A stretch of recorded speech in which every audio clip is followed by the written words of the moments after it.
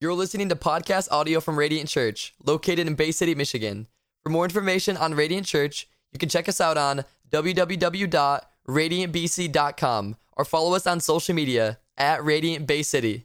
All right. Well, good morning once again, Radiant Church. Hey, I want to remind you as part of our Serve Day, July 16th, we are building beds with Sleep in Heavenly Peace. So make sure you register for that. Also, the reason why you need to register is because every single person will get a free t-shirt. We're providing lunch that morning. It is a great opportunity to serve your city. And so be sure to visit radiantbc.com for more info and to register for that today.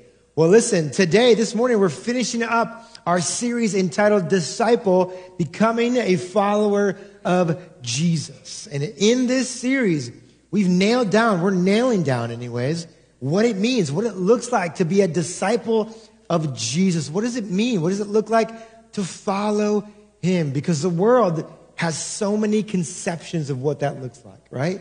Some people just say, hey, if I live a good moral life. Other people say, I believe God exists. That must mean I'm a disciple. But the Bible has so much more to say. What we learned are three things primarily. We learned that if we're going to be disciples of Jesus Christ, we need to orient our lives around three different things. Three different things. Hopefully you can remember this. Does anybody remember what number one was? Awesome. I am doing a great job as a teacher, aren't I? Be with Jesus. Buzz and get her a free Bible or something. Somebody buy her an ice cream, all right? Be with Jesus, number one. Number two is becoming like Jesus. I'm not going to ask you the rest of them because clearly you don't know what they are, okay? Number three is doing as Jesus did. I love you, but seriously, all right? Doing as Jesus did. We learned that if we want to be disciples of Jesus, there are three things we need to orient our lives around. I want to dig this in your brain. Number one, being with Jesus. Number two, becoming like Jesus. Number three, doing as Jesus did. And we learned, listen, that last week, if we are going to be disciples, it means that we have to what? Change. We have to change. You have to change. I have to change. Right? The New Testament actually uses a much more powerful word. It's the word transformation. That we have to be what? Transformed to look more like Jesus. It's the Greek word metamorpho. Metamorpho. Yeah, I got it. Right? And it's the word where we get metamorphosis from. I want you to notice what the Apostle Paul says in the New Testament. He says this in 2 Corinthians 3:18. The verse will be behind me. This is a key verse for today. Paul says this, and we all, with unveiled faces, contemplate the Lord's glory, are being what, church? Transformed, right there. That's exactly. Transformed into his image with ever-increasing glory, which comes from the Lord who is the Spirit, right? Paul says, we're being transformed. That's your point. That's our point. We're supposed to be transformed to look more like Jesus. But how is it that we change, right? Because you need to change if you're going to be like Jesus. I need to change if we're going to be like Jesus. If I'm going to be like Jesus, excuse me. Right? We learned that it doesn't just come through information transfer. Doesn't just come from YouTubing your favorite, preacher, rock star preacher. It doesn't come from listening to just one more podcast. Those things are great, okay? Those things are vital. But I want to remind you that those things are just the beginning of spiritual formation, not the end, right? We need more than information transfer to become like Christ. Because listen, if that was all that was needed, right? Then we could just, if we wanted to lose a little bit of weight, come on, for summertime, right? You just buy a diet book, buy the latest keto book, read the latest keto book, and then voila, right? Off 10 pounds, you shed 10 pounds, you're 10 pounds, you're looking better, you're feeling better, right? But it doesn't happen that way, right? Right? It doesn't happen that way. What about maybe some of you are battling anxious thoughts every once in a while, kind of anxiety, racing thoughts, like everybody and their grandma faces anxiety today, right? If all you needed was information transfer, you could just just read an article on how to battle anxiety, all right? And then, boom, no more anxious thoughts. Like you're good to go. But all of us know that that's not how it works. We don't just change by listening to another sermon or reading another book. Preaching, teaching, those things are extremely vital. But remember, those are just the beginning of our formation. They're not the end of our formation, okay? So today what I want to do is I want to dive deeper into the things that we talked about last week, okay? Last week I talked about this idea of how do we change. You might remember that, okay? If you don't, I'm going to remind you, don't worry, all right? And there are 5 things that we touched upon that show us how we change the culture, the world, and then we'll look at the gospel, how the gospel counteracts those things, okay? So we'll do that in just a moment. Let's take a moment. Let's pray together. Let's ask for the Holy Spirit to speak. Let's ask for humble hearts in this place, for God to transform us so we can look more like Jesus. So we can stop gossiping, right? So we can stop getting angry at our spouse. So we can stop stealing, maybe for some of us. So we can stop looking at images that we don't want to look at, right? Help us to become more like Jesus. That is the goal. I hope that's your desire. That should be your desire, church. Let's pray. Lord, we love you. We thank you so much for just your presence, God. And as we just got done singing, all hail King Jesus. God, we're not the king. You are. So we surrender our lives to you, God. We surrender our hearts. Lord, would you soften hardened hearts today? Would you unlock deaf ears? Would you open blind eyes in this place? For those who are watching online as well, we pray that they might be drawn to Christ to become more like him. So God, we pray by your Spirit, have your way in this place. Humble us, God, for those of us who are prideful. Give joy to those who have lost all hope, Lord. God, and bring your peace to those of us who may have wandering and racing thoughts. Come, Holy Spirit, in this place. In Jesus' name we pray. Amen.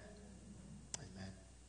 Well, last week we learned again that we're being shaped and we're being formed and we're being molded by our world.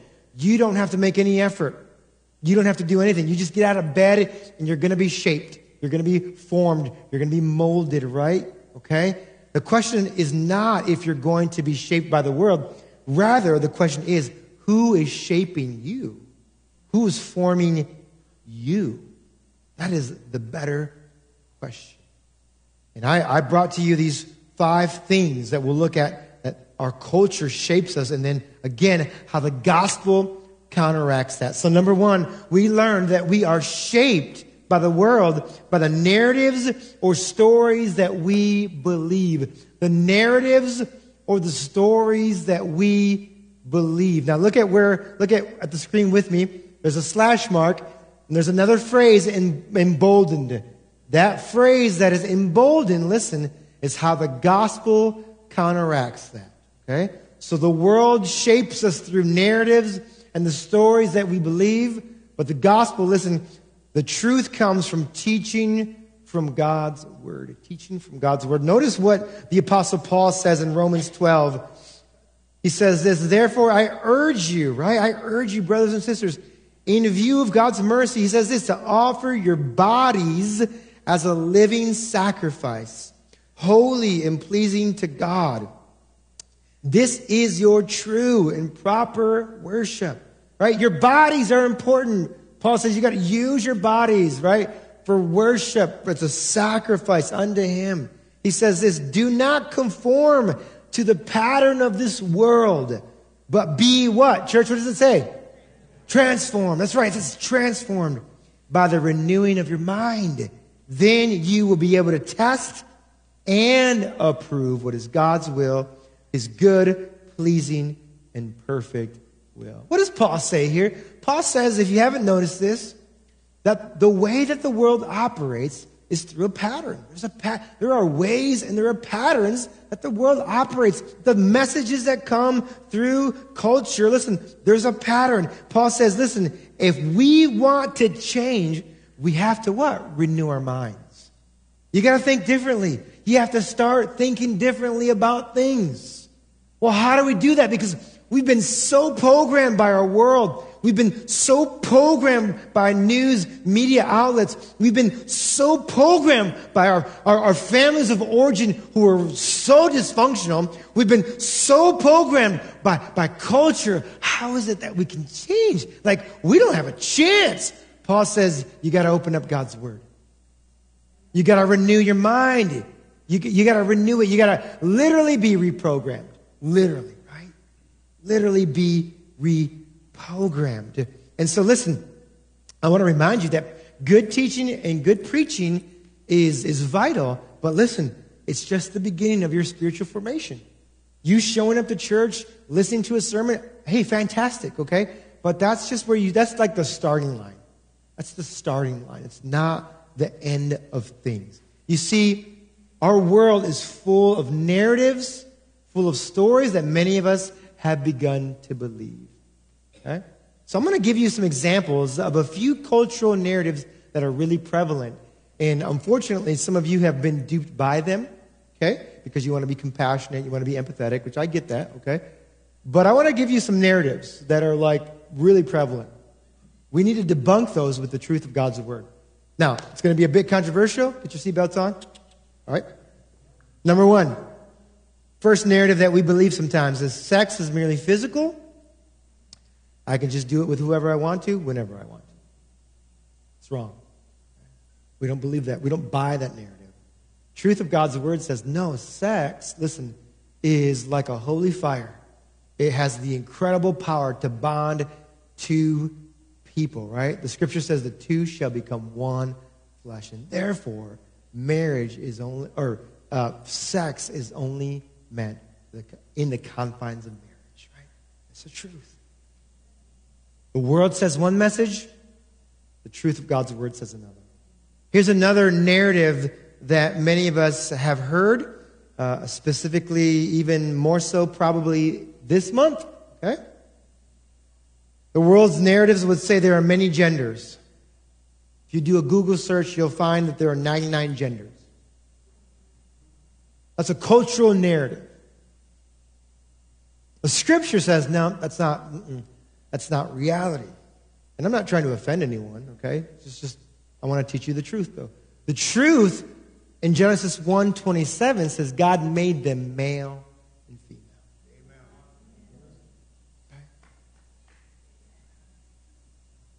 Narrative number 3 that we often hear or believe. Hey, just follow your feelings and just do whatever makes you happy. Hey, do you, boo-boo? Right? It's got quiet in here, and I wonder why. Let me just say this. Don't follow your feelings. Why? Because your feelings are like Michigan's weather. They're changing all the time, okay? Don't follow your feelings, okay? Rather, follow Jesus. Okay? Because listen, if you pursue happiness, you don't get happiness. Happiness is only a result of a life well lived in Christ. Are you sure you want to clap? I don't know. Some of you are like, no, yeah. Is it okay, this church? It's all good. It's all good. Please clap, okay? It helps me to know you're alive. Okay. Number 4, a narrative that we hear is this: just be your authentic self. Hey, you just got to be your authentic self. I can be my authentic self. And I understand what it means to live with authenticity. We get that. Unfortunately, the world has twisted and now perverted that, okay? Don't be your authentic self, okay? Do not aim at being your authentic self. Why? Because you're the problem. That's why. I'm the problem. And you cannot be the problem and the solution at the same time. Okay? You cannot be the problem and the solution at the same time. Don't be like yourself, be like Jesus. And finally, probably the most controversial cultural narrative of our day. Listen closely. Christians, listen closely. This is really, really important. Okay? finally, the most controversial cultural narrative is this: love is love. That's not true, though, okay? Let me correct that. That's not true. God is love. God is love, right? And let me make this even more clear. Everything God says and all of his commands are motivated by love. Therefore, the most loving thing that you can do, the most loving thing that I can do, is agree with what God has said. All right. I won't rattle your bones anymore here, okay? There are so many narratives that we've come to accept. It's only when we see the truth of God's word that we can correct those, okay? Don't be duped by every sort of hashtag, by every phrase that you see. Check it with Scripture. This is what we're called to do, right? We're called to do these things. The second way that we change, that we're shaped and we're molded, is by, the world would say, habits on the left hand side, habits. But the way that the gospel counteracts that is through what? Practices. Through practices, right? And I want to lean into this for the next several minutes. We're shaped by our practices. The things that we do something to us, okay? Whatever we do on a regular basis is who we become like. Make sense? I want to lean into this in Matthew chapter 7. We'll go there in a minute. This is the end of Jesus' Sermon on the Mount. If you've never read the Sermon on the Mount, you need to do so. It will wreck you. Just be warned, okay? Be warned. It will slap you silly. It will karate punch you in the throat, all right? These are the most countercultural words that Jesus has to say. Now, towards the end of the Sermon on the Mount, I want you to notice how Jesus finishes up or wraps up this sermon. He says this, beginning in verse number 24. He says this: therefore, everyone who hears these words of mine, in other words, what he's just got done talking about, right? Everyone who hears these words of mine, and then what? And puts them into what, church? Practice. Puts them into practice is like a man who built his house on the rock. The rain came down, the streams rose, the winds blew and beat against the house, yet it did not fall, because it had its foundations on the rock. But everyone who hears these words of mine and does not put them into practice is like a foolish man who built his house on the sand. The rain came down, the streams rose, and the winds blew and beat against the house, and then it fell with a great crash. I love this. Jesus gives us an illustrations of two homes. Both of these homes endure a great storm. There is a great downpour of rain. The waves are crashing, right? I mean, it's thundering, it's lightning, okay? But there's only one home that remains standing or remains intact. The other home has, come crumbling down. So which is the home that is standing? Jesus says it's the house that is built on the rock. And a house that is built on the rock is actually a life. It represents a life that what? That has put Jesus' words into practice. Now, the half-brother of Jesus, James, the apostle James would say it like this. James says that we are to be what? Not just hearers of the word, but doers of God's word, right? Doers of God's word. Putting the words of Jesus into practice. I might say it like this: putting Jesus' words into practice is the goal for every disciple, right? Putting Jesus' words into practice is the goal. Now, we get it wrong. Of course we get it wrong. Of course we mess up, okay? But that's the goal, is to put it into practice. Now, listen, I'm glad that you're attending church. I'm glad that you're watching online. That's a good beginning. That's like entry-level faith. It's just like baby faith, okay? You know what the next level is? The next level is putting Jesus' words into practice. Practicing them every day. It's kind of like Jesus saying to every one of us, hey, you know what? I'm glad that you're in church. Hey, you know what? I'm glad that you're listening. but that is not enough to change your life. It's not enough. Here's what you need to do. You need to go out and be salt and light in a dark world. You need to what? You need to go and love your enemies. Ooh, that's not an easy one either. You need to go and forgive those who have hurt you. What? Yeah, practice it. You got to put it into practice. Jesus is saying, oh, are you kidding me? No way, right? Go and live generously. Practice it. Don't just say, amen, I believe, preacher. You don't believe unless you're doing it. You don't really believe until you start practicing it. A lot of people say, I believe. Praise the Lord. Oh, no. Put it into practice. I love the praise because I'm a praiser myself, okay? Put it into practice. All right? Put these words. Go, pray, fast, give. You get the idea, right? Put the words of Jesus into practice. Quick story for you. I was in high school, senior year. Decided I wanted to run cross country. Now, why? Because I despise running right now. Like, I don't even run in my car, okay? Senior year, though, right? 17 years old. I'm like, why not, right? Even some of you young people are like, no, I don't even get it. No, I don't get it. And so I ran cross country, and a cross country race is a little over 3 miles for some of you runners out there. And when I first started, I was terrible. I made it through like a 3-mile journey in practice, okay? And I was like, right? And so barely could make it, you know what I mean? Just sweating profusely and just like literally just hanging on by a thread. And so the coach was like, well, you need to practice. And so guess what? Guess what practicing meant? Running more, yeah. Mm-hmm. So in practice, he was a firm believer. You need to build your endurance. So guess what? You're going to run more than 3 miles. In practice, you're going to run 5 or 6. Okay? You're going to run actually 7 or 8 if you can. And so I got to a point, it didn't happen overnight, but I got to a point where I was able to run almost 8 miles without stopping. I was like, yeah, I know. Wow, I know, right?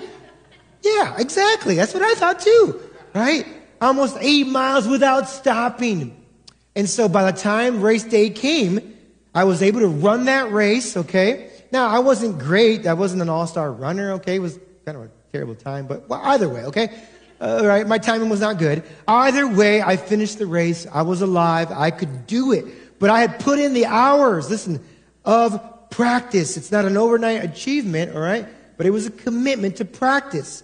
Let me ask you a question now, church. What if you said to your wife or your husband today, honey, I just feel inspired to run a marathon. I do. Would you go and run a marathon this weekend? No, you wouldn't, right? What if you decided that you wanted to run a marathon this weekend? For some of you, for most of you probably, you'd run 1, 2, maybe 3 miles for you champs, right? And then you just might keel over and die. Like just, poof, right? You're like flatline, right? Like that's it, you're done, right? For others of you, you'd be out of breath. Maybe you'd even do an extra mile, but you'd be okay, but you would never be able to run 26.2 miles the first time you decided to get out of bed, right? You're like, I'm going to stretch it out, right? I'm going to do this, stretch the hammies, right?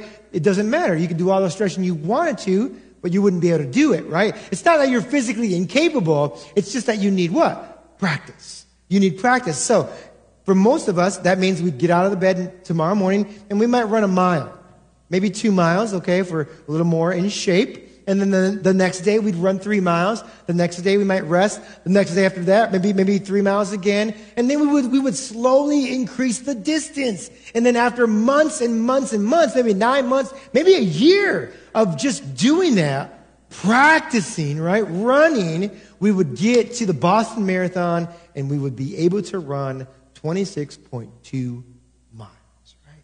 That would be amazing. You could do it. I could do it. But guess what? It simply takes practice. Let me just give you an example. How can you practice the words of Jesus? Well, let's just pull from some of the Sermon on the Mount, okay? What if this week, into next weekend, you decided to practice a Sabbath?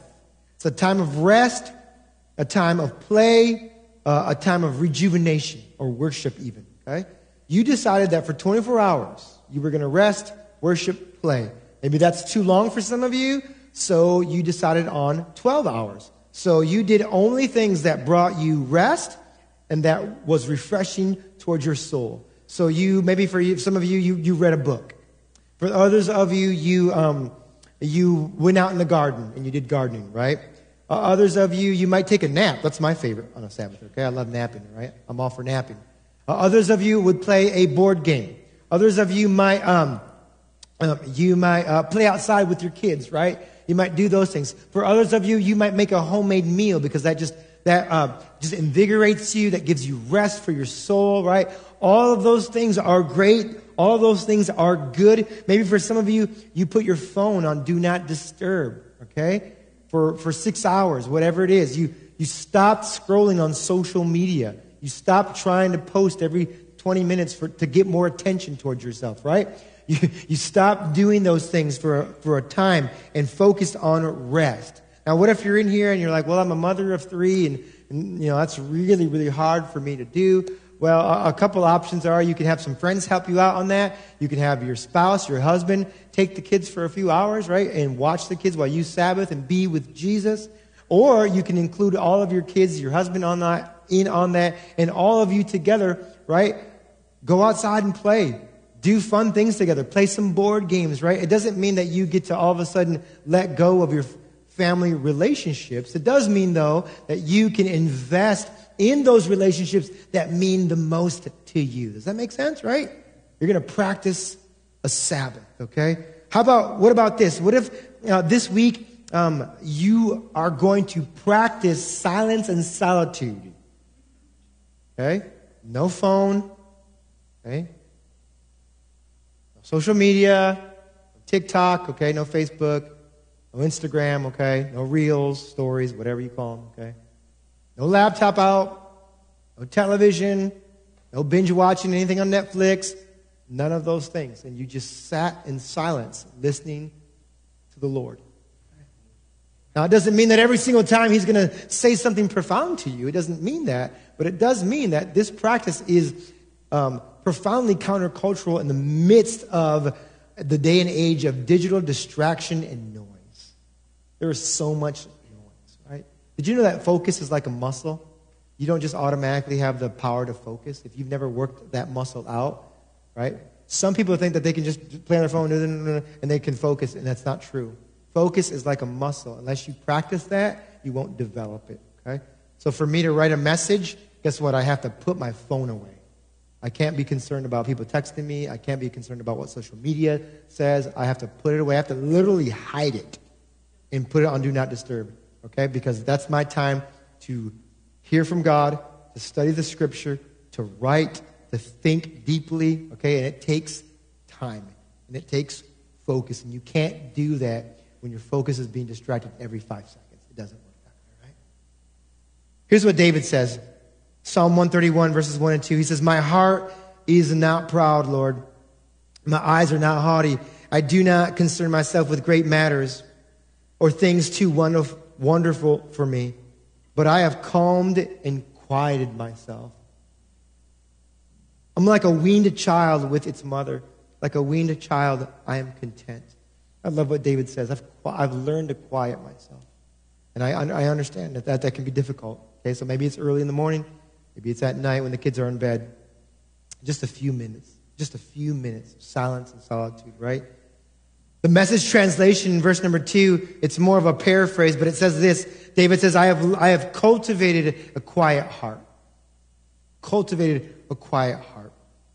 To cultivate means to train. Okay? It means to develop, or it means to refine. Cultivating a quiet heart, that means you're practicing it. It doesn't come right away. You might be only able to sit still for 30 seconds, and that's it. What do you need to do? You need to build that up by practicing silence and solitude. Maybe after 45 seconds, you're like, I can't take it. The phone, what's going on, right? You need to practice this more and more for silence and solitude, okay? The third way that we change. If you want to become like Jesus, here's how the world will change us. The world says relationships, but the gospel would call it community. We become like the 5 people we hang out with the most of the time, okay? Most of the time. You do what they do. You sound like they sound. You might dress like they dress. You might even think like they think. This is just kind of natural, okay? For us, this is what happens, okay? I don't care who you are. I don't care how holy you think you are, how good or moral. This is just what happens, like sociologically, right? You become like the people who you hang out with on a regular basis. So listen, don't be surprised, okay? Listen, if you're hanging around people who are doing things that you're trying to stay clear of, don't be surprised that you start doing the things they're doing. Okay? Don't be surprised, okay? At some point, with enough time spent with them, most likely you're going to do those things. Now, you might say to, no, Pastor Marco, you don't understand. I'm strong and I can resist. Maybe, but probably not. Maybe, but probably not. If you keep spending time with those individuals, eventually, they'll do like they're doing. Now, I know what some of you are thinking. Pastor Marco, Jesus ate and drank with sinners. He did. And we're called to do likewise. 100%. Absolutely. Okay? 100%. 100%. But I want to remind you that Jesus spent even more time with the disciples. Okay? He spent even more time pouring in, investing into those relationships that were life-giving. That's what shaped those disciples more than anything. Okay? More than anything. Let me ask you a question. Who is your Christian community? Right? Who is your Christian community? Who is encouraging you in your walk in faith with the Lord? Okay? Who is pushing you to become more like Jesus? Let me show you some verses. I didn't make this up. The scripture talks about this. Proverbs 13:20 says this, walk with the wise and become wise, for a companion of fools suffers harm. If you want to be wise, hang out with wise people. If you want to be a fool, hang out with fools. Yeah, it's pretty hard, isn't it? Yeah. It is. In a similar fashion, Proverbs 27, verse 17 says this, as iron sharpens iron, so one person sharpens another, right? It's good. That's a good word, yeah. That's right. As iron sharpens iron, right?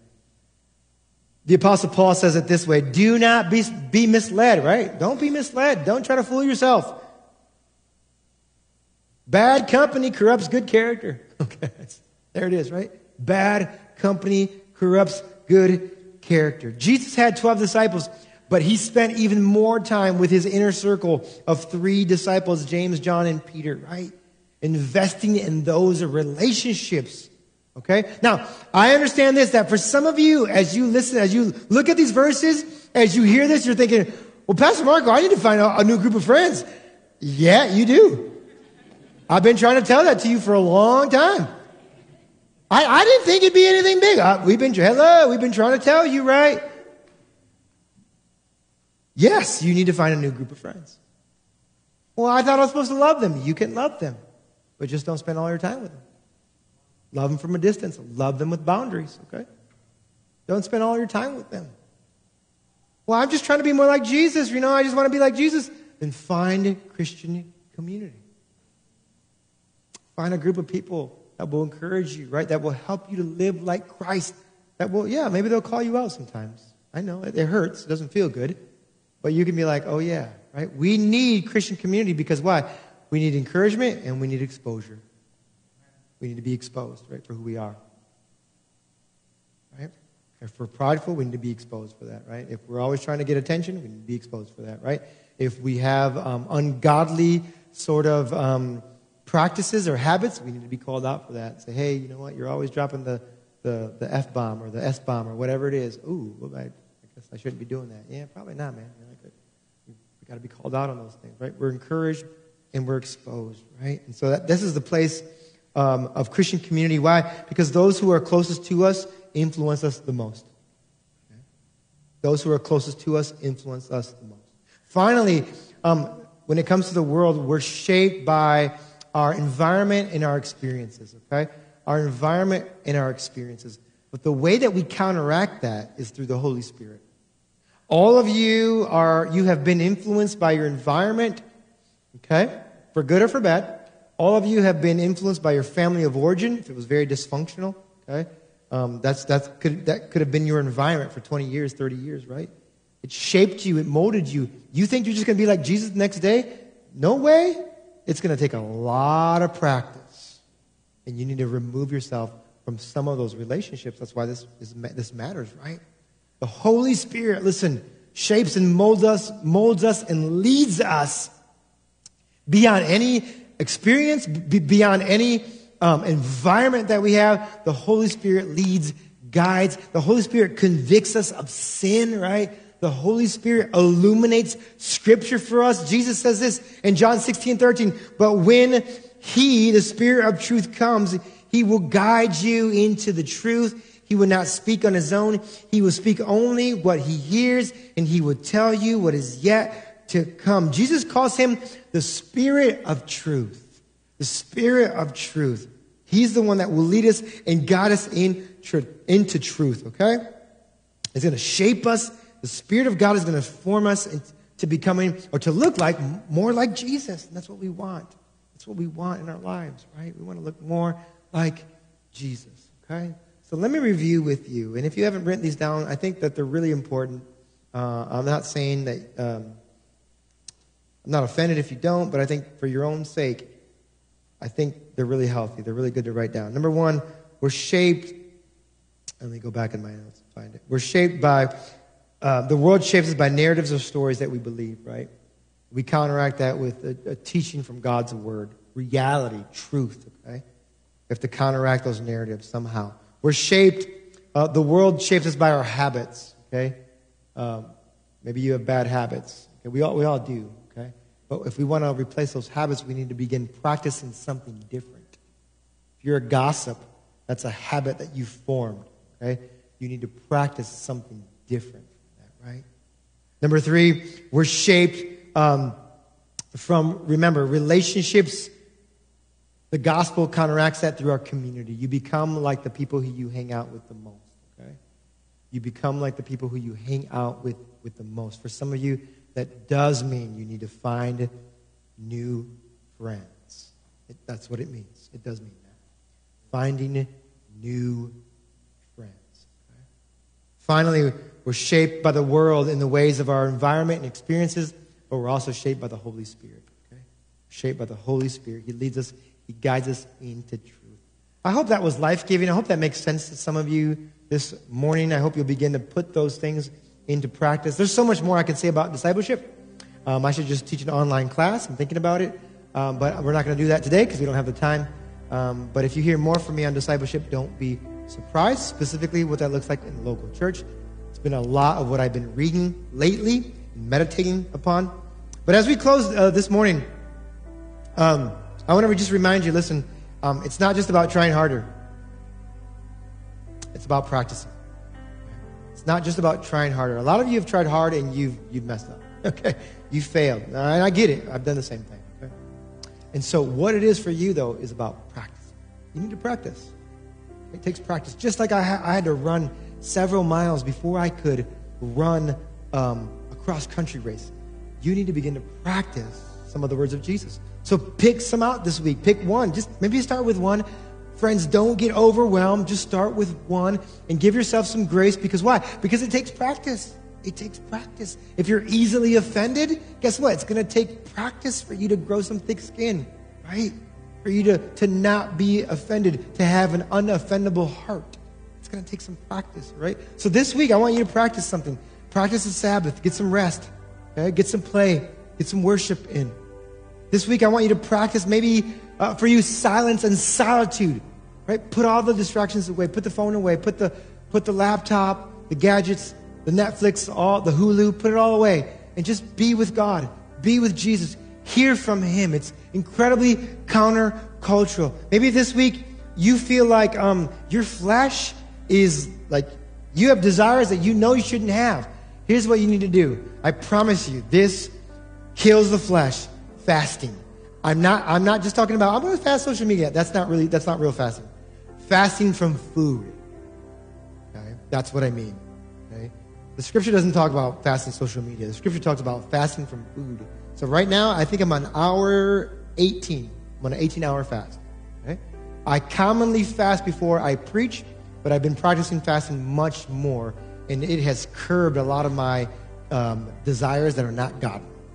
If you are struggling with lust, you're struggling with pornography, well, you need to go on a fast, okay? Now, you may need to talk to a doctor depending on your circumstances, okay? I'm not a medical, expert. But still, you may need to practice a fast. Go on a 12-hour fast. You can maybe just start there, okay? Build up to a 16 or 18-hour fast, okay?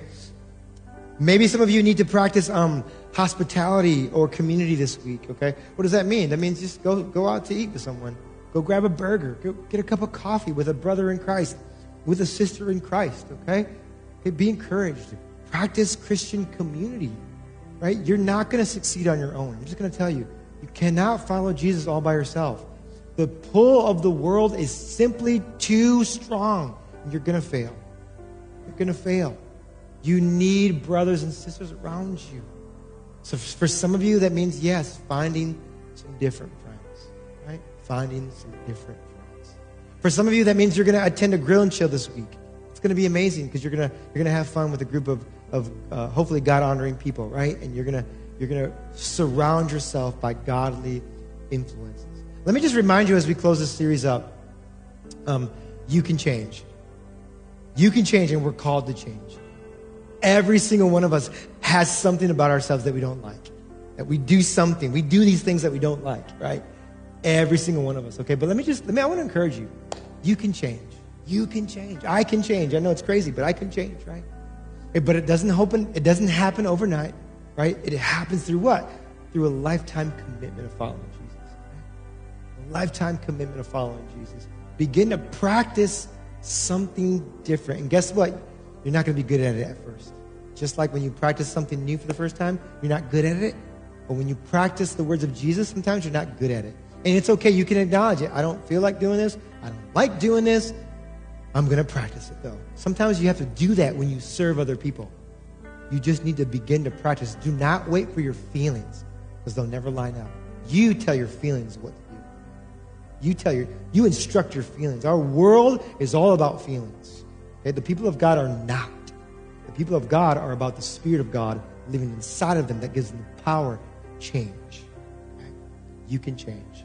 I love you guys. You're an amazing church. You're a generous church. I want to encourage you as you leave today. You can change. Let's pray. Lord, we love you, and you are so good to us, God. You are so, so good. God, we thank you for these tools in our tool belt, God, of how we change, Lord. God, would you help my brothers and my sisters today to put your words into practice? And not to be overwhelmed with 50 things to put into practice, but choose one, maybe two things, God. Maybe it's a Sabbath. Maybe it's serving. Maybe they're going to practice hospitality or community, whatever it is, Lord. I pray that you would just direct your people as you see fit, God. As we open up our lives to you, God, we just say, Holy Spirit, you show us what is it that we need to practice this week, God. You know us because you knit us together in the womb, God. And so would you show us, reveal, God, what it is that you want us to practice. And may we be transformed into the image of Christ over and over and over again as we practice the words of Jesus. We pray this in his name. All God's people said, amen, amen. Let's clap our hands for King Jesus this morning.